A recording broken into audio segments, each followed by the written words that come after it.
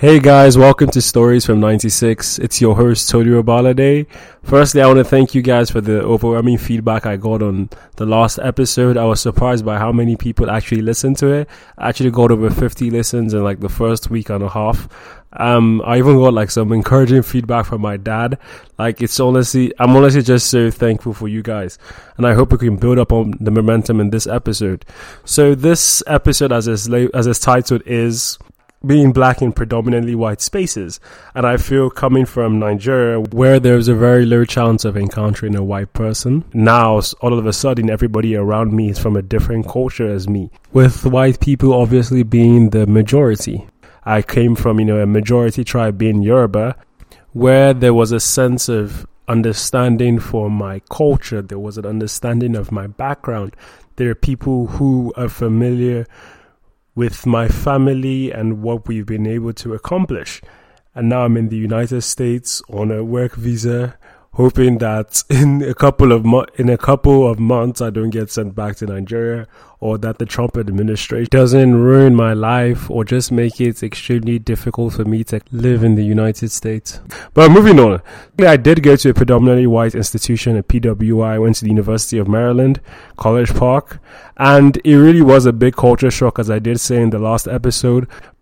In my classroom environment, it was very difficult for me to have people I could rely on. Like in some cases, I'll be like one of the only 2 or 3 black people in my classrooms, and it's like it was very difficult for me in some situations to be able to find somebody I could talk to about this stuff, because so much stuff is going on when you first move into college. You have to you're still trying to figure out, what do I want to do with my life.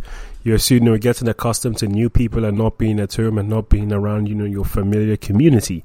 And while in the classroom, it's like, I want to succeed, but I have to find I have to make friends in my classes so that I will be able to succeed.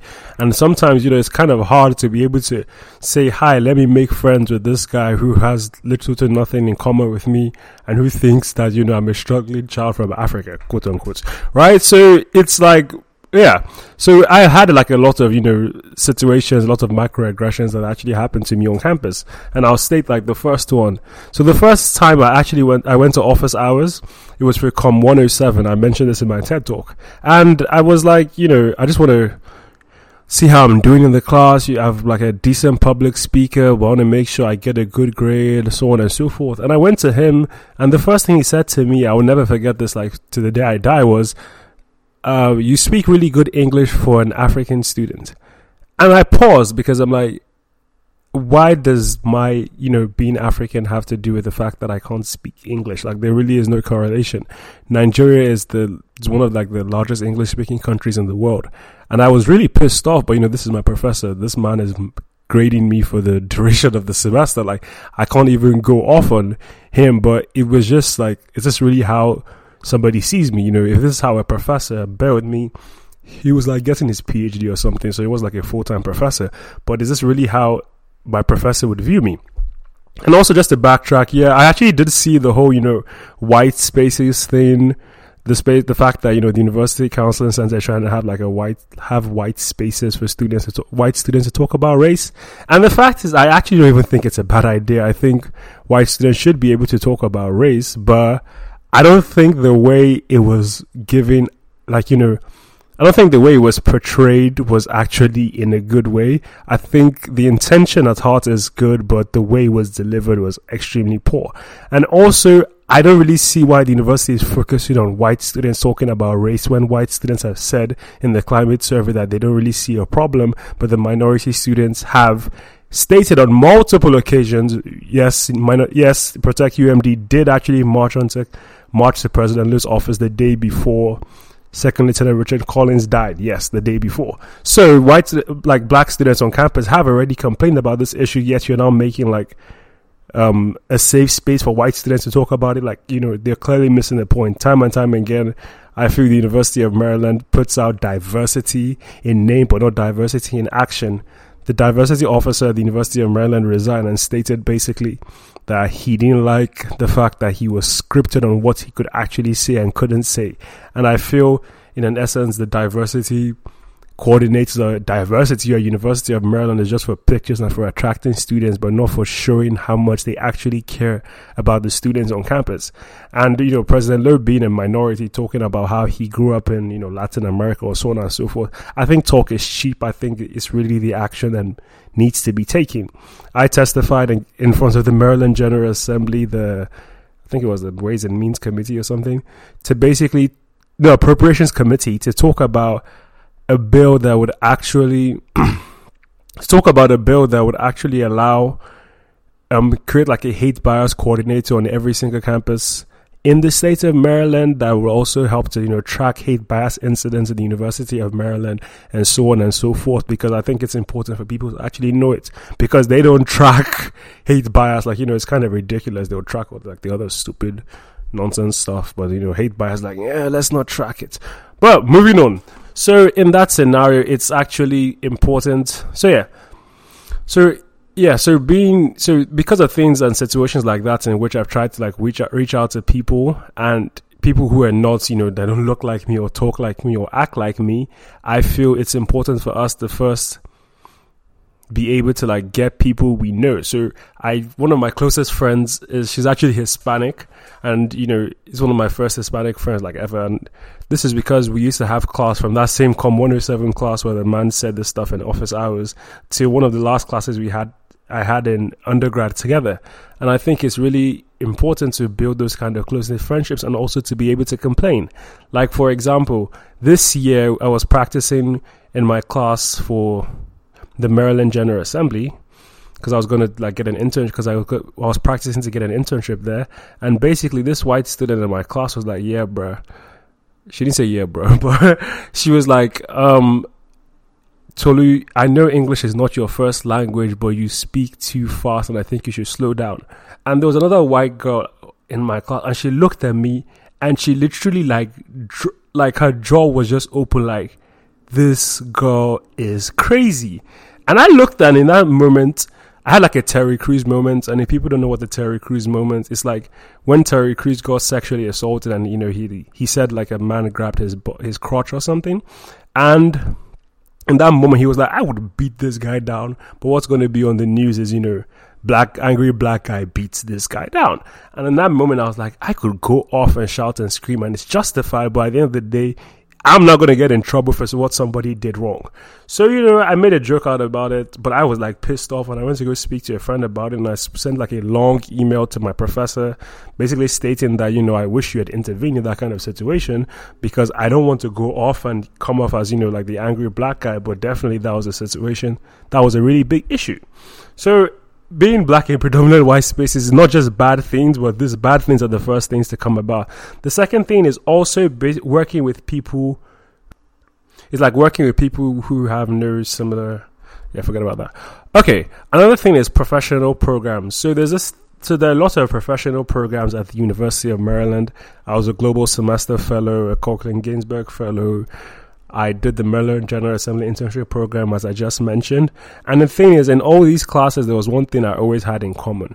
Literally, I was like the only black guy in all these classes. Like in my Maryland General Assembly class, I was the only black. I was like the two black people, but the other guy was like really annoying. So yeah, but in most cases, like either 2 or 3 black people in these programs, and these programs will have about 25 students each per class.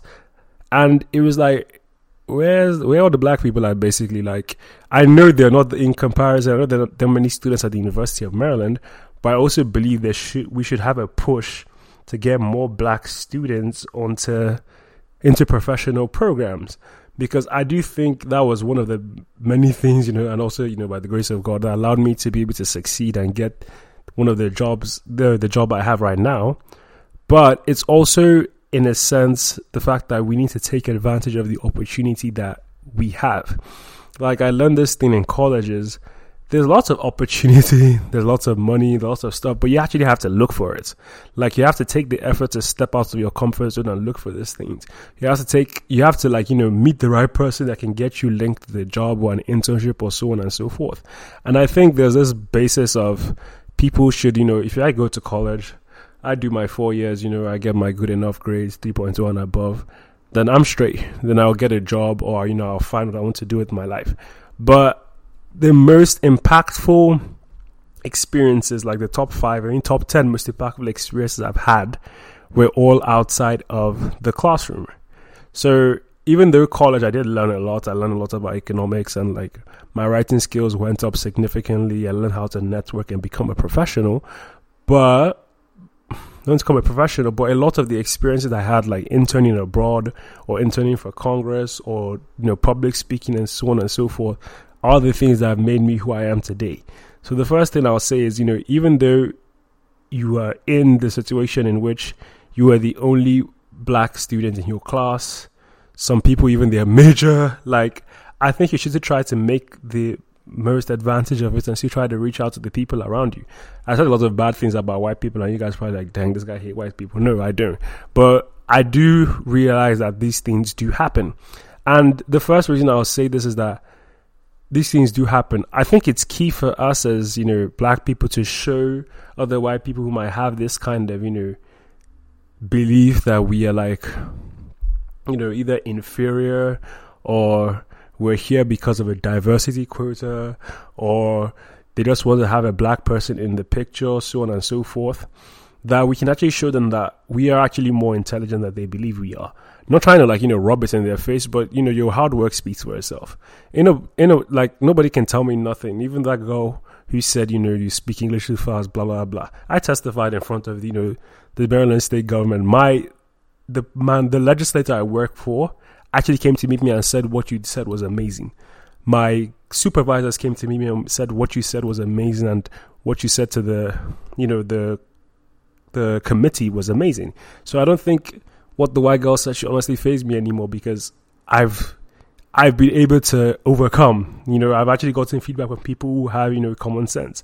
Also, there's this thing of inferiority complex, and I think that's something that also needs to be talked about, feeling that we aren't as good as our white counterparts, in a sense, because of, we don't have the resources they have, we don't have the situations they have, we don't have the resources they have, we don't have the connections they have, we're struggling, some of our parents haven't gone to college, or they don't really understand the times like they work, and they don't have this much money, and so on and so forth.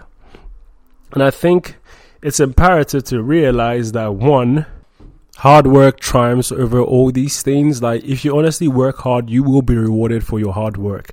If you look at some of the most successful people in their life, they're the people who never gave up. They're the people who work like dogs. They're the people who took all the chances and opportunities that life had to give them.